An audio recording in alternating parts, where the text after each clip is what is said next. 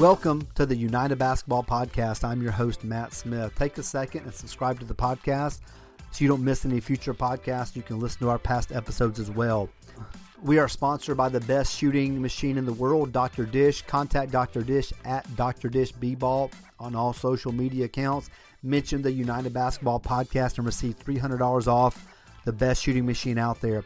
Coaches, it's time for the Hoosier Gym Coaches Clinic. Go to the show notes for the link and a discount code offered to our podcast listeners only. Early bird pricing is posted on the website now. Also, if you're a member of United Basketball Plus, you receive 50% off the clinic. There's a code that I will email to you, all annual members, for the Hoosier Gym Clinic. Check out UnitedBasketballPlus.com. It's a resource for all coaches. Coaches, I'm excited about this podcast. Let's get to it.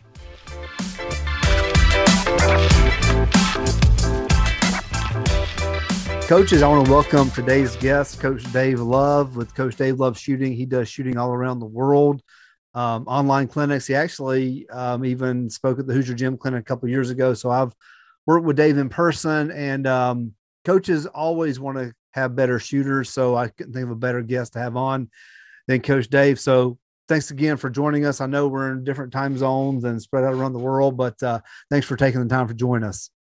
My pleasure. And I just want to say that Hoosier Gym Clinic is one of the most special experiences that a coach can have. Like all these clinics that we do, they tend to feel similar, and that one felt different. Because, and especially for guys of our generation, which tend to be a lot of the coaches now, that movie is so iconic. Mm-hmm. And so if anybody has the opportunity to go and be a part of your clinic, then I would highly recommend it. I think I presented for 90 minutes at the beginning of the day, and I just hung out all day because it's like, when am I going to get the opportunity to go back again? Yeah. So if you have a chance, I would highly recommend. And then you've got great people that come and present at the clinic. So I appreciate the kind words. Yeah, I'm planning it out right now. It's next month. It's actually in about 6 weeks. So listeners, I'll be talking about that a bunch over the next 6 weeks. So, well, Coach, let's talk about shooting. But let's specifically talk about when a beginning shooter walks in the door. And I know everybody wants to lock it into like an age, but it's not really an age. It's really the physical ability to get the basketball to the goal without heaving it, or, is that correct? I mean, a lot of times we want to tack it down to when do 10-year-olds move up and when do 9-year-olds move up, but it isn't that easy, correct? Yeah, I don't tend to work with players under the age of 11 just because I think below that age, they don't have the physical strength to be able to do 90% of the things that we want to do well as shooters, no matter how hard they try. So we're fighting a losing battle. And I think once we're in the 8, 9, 10-year-old range, we should still be focused on making this as fun as we possibly can, like sprinkling in some instruction for sure and guiding them towards better habits, but with an emphasis on just enjoy the game and experiment and try things. And then we can start to narrow the focus as players grow up. Okay.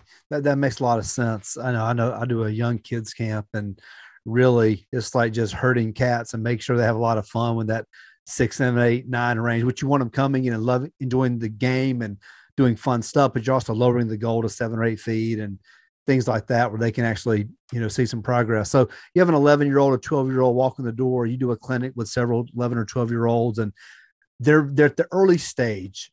Where do you start? Or is there a set starting point there, or is it based on the individual? The starting point for me is in that first 5 minutes. I'm trying to determine the habits that they have and which 1 or 2, maybe 3 habits cause the most negative energy. And so if you know anything about me, I've got this idea of positive and negative energy. And positive energy is anything that flows at the target or straight up in the air. Negative energy is moving in any other direction except for at the target or up in the air. And we want to, as shooters, create as much positive energy as we possibly can. with all of our body parts, and then eliminate as much negative energy as we possibly can. And so I'm spending that first 5 minutes as I get to know a player, watching for, okay, what's creating negative energy, how much of it, where should we be focusing our attention here in the session that we're doing together. Do you see like one or two or three key things that age group, a lot of them struggle with? Like, what are the top negative, what was the term you used? Negative energy Things that you see from those younger kids, but they're able to shoot the ball correctly. They should be able to. Yeah, the biggest ones are their lower body, how their feet connect to the floor, and then how their hands connect to the basketball. And even if they're 11, 12, 13 years old, they're probably shooting a reasonably two-handed shot. Right. It's not going to be 100% shooting hand, 0% guide hand. It's probably even not going to be 90-10. It's going to be more in the 70-30 range with a heavy guide hand influence. And so why does that happen? Number one, because 2 years ago, not very long ago, they didn't have the physical strength to shoot with one hand. And so they were shooting with two. And now that process isn't fully completed yet. They're working their way down the road. It's becoming more one-handed, but it's not yet. And it probably even feels like it is one-handed to them. And they're probably even really good at making it look like it's one-handed. Like you look at the follow-through and you go, oh yeah, that's what Ray Allen used to look like. But if you stop at the set point, that position around your forehead, you go, oh, that's Ray Allen didn't look like that. So how they connect to the basketball is one, and then how they connect to the floor. Their use of their feet. They're generating so much power within their feet. There's usually a sacrifice of balance or stability to get more power. And then just an unawareness that their feet even matter within their shot. And so they start to generate a lot of negative energy with their feet, just not even realizing that it's important. So a player comes in and you see that they have both of those. They hands on the ball, heavy guide hand, and the feet. Which one do you prioritize, or how do you choose what to prioritize, what to work on first, or do you work on both simultaneously and give them both equal attention? I'm probably going to prioritize the hand, especially as the player gets a little older. Like I might prioritize the feet with somebody who's more closer to 10 or 11. And then I might start to prioritize the hands more as they start to get more in the 13, 14, 15-year-old range. So then if I prioritize the hands, which is probably what I would do, I'm still going to sprinkle in the feet. So I'm going to put them in a situation that is simple enough that they can actually organize their hands differently. I'm going to isolate that habit as much as I possibly can. I have an idea that we want to identify what we're working on. We want to isolate it, and then we want to layer. So we've identified we're going to work on our hand placement and getting the middle of our hand on the middle of the ball so that we can shoot with one hand and not two. I'm going to isolate it, which means I'm going to make the situation easy enough that you can actually do that. And what a lot of coaches unfortunately do is this lack of experience or lack of time or too many kids.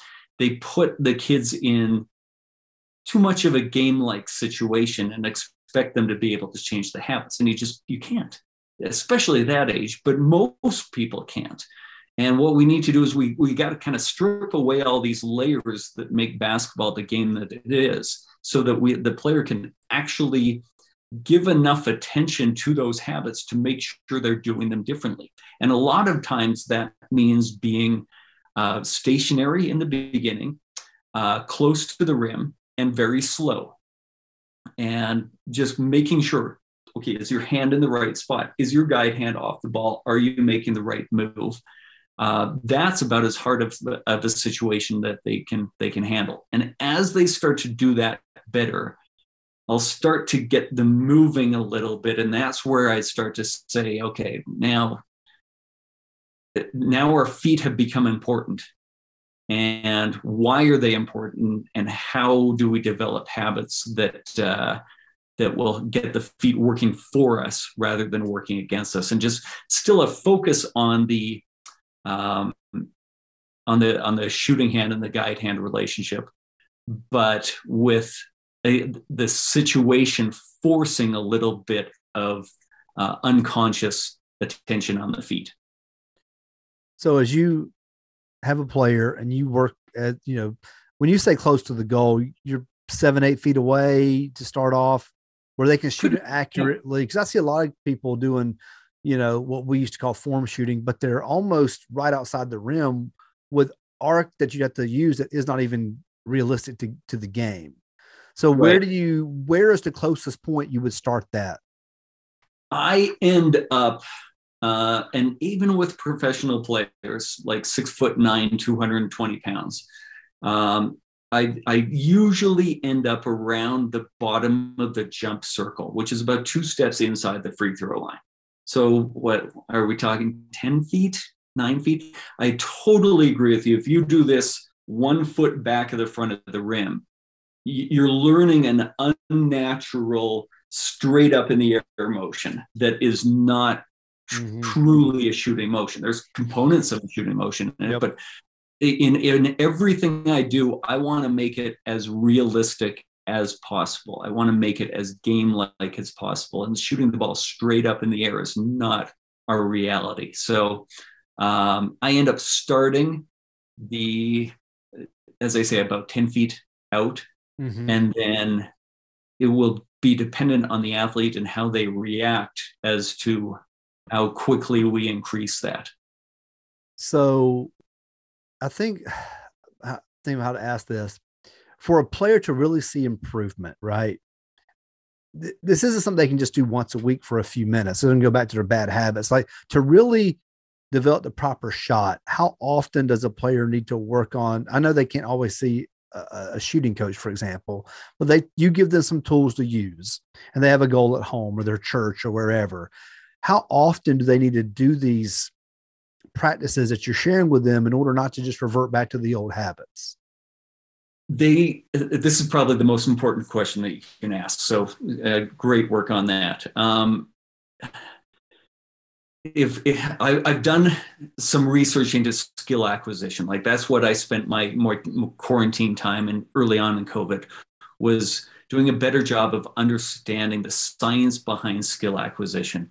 And there's an expression, I think I've tweaked it. I don't think I use the expression exactly how the people in that world use it, but for me, it's the appropriate level of challenge. We need to know what we're working on, and then we need to simplify the drill enough that we can get that thing correct.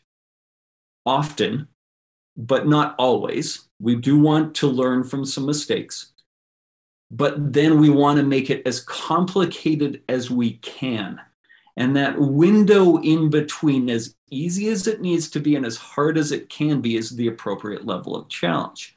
And so if you're spending your entire time within that appropriate level of challenge and then just occasionally testing, maybe not even occasionally, frequently testing the outer boundaries of like, how difficult can I make this? Then that appropriate level of challenge is going to become more and more game-like as you improve the skill. If you are constantly practicing outside the appropriate level of challenge on either end, then your practice is a waste of time. If you're practicing a situation that is so simple, like what we picture when we say traditional form shooting, where it's hand behind the back, 3 feet from the rim, and you're making 99%. Why do players hate that? Because it doesn't actually do anything. If you're practicing in that situation all the time, it's not game-like. It's not going to transfer, or it's very unlikely it's going to transfer to a game.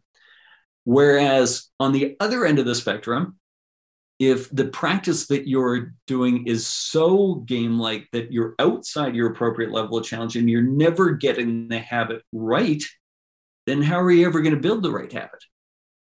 And so it's really how much time can you spend in that window where you are getting the habit correct and it's as challenging as you can make it. It's not a number of shots. It's not the 500 makes a day. I've got players, we do 150 shots a day, but every single one of those are within the appropriate level of challenge, and the appropriate level of challenge progresses as they get better. And they improve versus somebody who's shooting 500 makes a day, but they're shooting with the same old habits that they always have, and they don't actually get any better. Right. No, that's a good detailed answer. I appreciate that. That answered my question. So let's talk about the layering. And I know you've hit on that a little bit on the outskirts of it, but so as a player is ready to go to the next level, for lack of a better phrase, and you want to add some difficulty, what are some of the layers? And again, we're still talking about the beginning shooter, ways that you can do that in an appropriate way where they're not moving at a pace that's too fast, but also they're also seeing some challenge when they get in the gym with you or their shooting coach. And let me give you 3 reasons why you should get a Dr. Dish. First of all, it works. Statistics show that are tracked by Dr. Dish that users that put up over 10,000 reps per month can show up to a 10% increase in their makes. So if players will be committed to it, they will see increase in growth. Secondly, over 200 drills and workouts come with the Dr. Dish, and these are done by the top trainers and coaches in the game. So when you hear me say it's like getting another assistant coach, it's like getting multiple assistant coaches. And lastly, it is affordable. Coaches, I run a program. I know every penny matters. Dr. Dish, you pay 50% up front, and you have the next year to pay the other 50% with no interest. So reach out to Dr. Dish, mention this United Basketball podcast, and get $300 off. Now, back to the podcast. Okay, so can we do this as though you're the player? Because I've started to challenge players to figure this out for themselves more and let them kind of guide. So let's do that traditional form shooting drill where you are standing 10 feet from the rim, stationary, as slow as you want to focus on whatever habit that you're working on. Let's pretend it's getting your guide hand off the basketball. Okay. I would then ask you, okay, you're doing this well. You're making a good number of shots. That's suggesting that we need to make the situation a little bit harder, a little bit more like a game. What are some ways, and this is my question to you right now, what's one way that we could make this drill a little bit harder? Let's adjust this drill in some way. How can we do that? Well, let me ask you one question. When I was doing the previous shooting, am I receiving a pass or am I just getting my rebound? Like, how am I receiving the ball in that first drill? Perfect. You're already thinking in the right way. I'm just handing you the ball. Okay, you're just handing me the ball. Your mental little checklist. Okay, so maybe next step is you get it farther away underneath the rim and you pass the ball that way. Your passes won't all be perfect, so they may come in different spots, and I would have to, work on my hand placement, get the ball in the proper release point. So maybe with a pass, or I would say the other option might be spin the basketball to myself. Those are my first 2 thoughts. And did you say in there getting a little further away from the rim? I didn't say that yet. No, I didn't. I was thinking just to make the 10-foot spot maybe without staying there. But yeah, maybe take a step back and make it a 11.5-foot shot or 12. So the first way we could, and I shouldn't say the first way, one way that we could is we increase the distance. That makes a drill harder. And then you figured out, okay, I can add a catch. That complicates things because now I have a different skill that I'm adding. Catching the ball is a skill, and it has little micro skills that need to be worked on, and they don't perfectly align with the micro skills of a shot. So then how do I go from a bad catch to a ideal starting point for a shot, and how much do I maybe need to tweak the ideal starting point to make it realistic? So you added a catch, and then we sort of talked about distance. We've got now two of this. I figure there are about 7 layers. We've got 2 of them. We can also start to do this a little bit faster. We can add speed. Right. We can add movement. Well, now a catch isn't the only way to get the ball in my hands. I could also have a dribble pickup. And so now we're into the five of the 7 different layers. And then you can start to add a defender. And then you can start to make the player make decisions. And those are the 7 layers that I sort of play with constantly. I try and envision it like a music producer's board where they have all the faders. And each one of those 7 things, distance, speed, movement, catches, passes, dribbles, defenders, and decisions, those are each a fader. And my job as the coach is to teach the player how to adjust all of those faders so that they can increase the difficulty of the drill, but stay in the appropriate level of challenge. And so is your the 7th level movement? I don't try and think of them as last. I used to think of them that way. But I used to think of them as speed, movement, distance were the first. This is how I used to view it. And then catches and dribbles would be kind of the next sub layer, and then defenders and decisions. And I'm actually finding a lot of success with, don't put them in categories. Right. It depends on the player you're working with. Well, it just depends on what part of it depends on what part of the whole sequence that the player is struggling with. If the speed is causing the issue, then they can probably handle making a decision before shooting the shot. We just have to make sure the shot is slow enough that they can do this correctly, or they can handle some movement right while making a decision. But they need the shot to be slow and from a certain distance. And so you're able to increase the level of difficulty in other ways while keeping it simple in the ways that they need it to be simple in the beginning.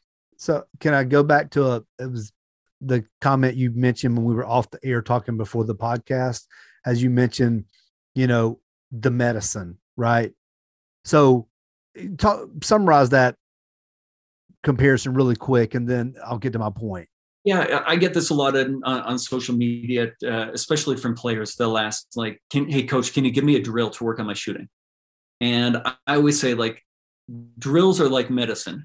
And what you just asked me is basically like coming to a doctor and say, hey, coach, can you give me the medicine? Or doctor, can you give me the medicine? Mm-hmm. Well, do you have a broken leg or do you have brain cancer? Because the medicine that I would give you in those 2 different situations is probably very different. And so you see this on social media all the time where, hey, try this drill, do this drill, and they'll explain something, but with no understanding or no teaching of the fact that a drill is usually for a specific bad habit. And so I'm constantly adjusting those faders or tweaking the drills in some way to just make sure that we're getting the right medicine to the player. And so the 7 layers are essentially like the medicine. One player may go to movement, the step 3, whereas another player may not be the last thing they do. Player dependent based on them. All right. And I wanted to ask you, we talked about the beginning player. Now you have an advanced player walking the gym. You may have a kid who's going to play college basketball. She or he, they're 17 years old. Like they're good at what they do, but they need to clean up some things. How different is it when you work with an advanced player versus a beginning player, or is there much difference at all?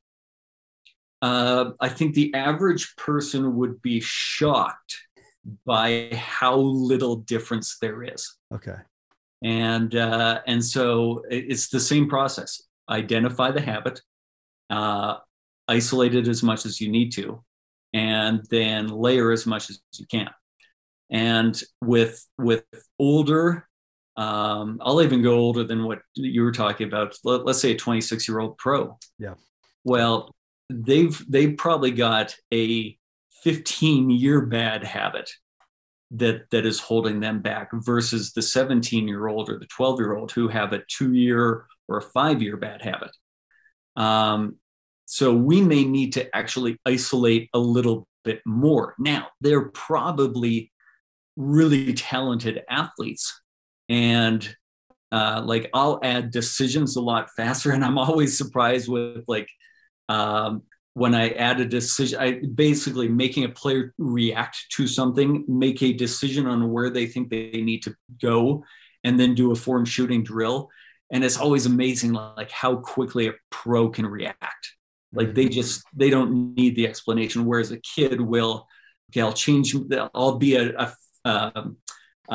defender standing in front of them, and I'll just change my feet or I'll change my stance, which is my cue to get them to make a decision. And a kid will look at the feet and you can see the thought process. And 2 seconds later, they decide where they're going to go. Whereas a pro is there instantly. And those are about the only differences. So in some ways they catch on a lot faster. And in some ways it's just really hard to break the habit. And so it's the same kind of process that I follow. So when a pro comes in or a high level player comes in, is it because they come in as, hey coach, I'm shooting 39% from 3. I need to be at 44%, right? Like I need to be, or whatever it is, free throws, whatever it may be. How much more difficult is it to define what's the issue with their shot, as opposed to a 13-year-old comes in, you're like, this is easy. But with the pro, is it fairly difficult? Or, I mean, this is what you do for a living. Because I think the average person's like, man, they've got a perfect shot. And you can see like, nope, I see this little thing in it that may be the difference between them being a 37% shooter and a 43% shooter, which for a pro can be worth millions of dollars. Right. And you've hit it right on. That I think by the nature of my profession, even compared to an NBA head coach or assistant coach, I've just had so many more reps of watching the details within shooting mechanics, and where they can see little tiny details in how a pick and roll is defended, and see the defender's feet and the offensive player's shoulder angle at the same time, which I don't see. They're not able to see these kind of little details that I can. And so it can be harder. And there are players that for sure that I look up and I go, ooh, something's not right there. And then you have to and watch it in slow motion to say, okay, what is really going on? I know something's not right, but it happens so quickly. And so that still does happen. And I think I'm really, really good at seeing things, but still I've always got my phone or an iPad on me just so I can slow it down.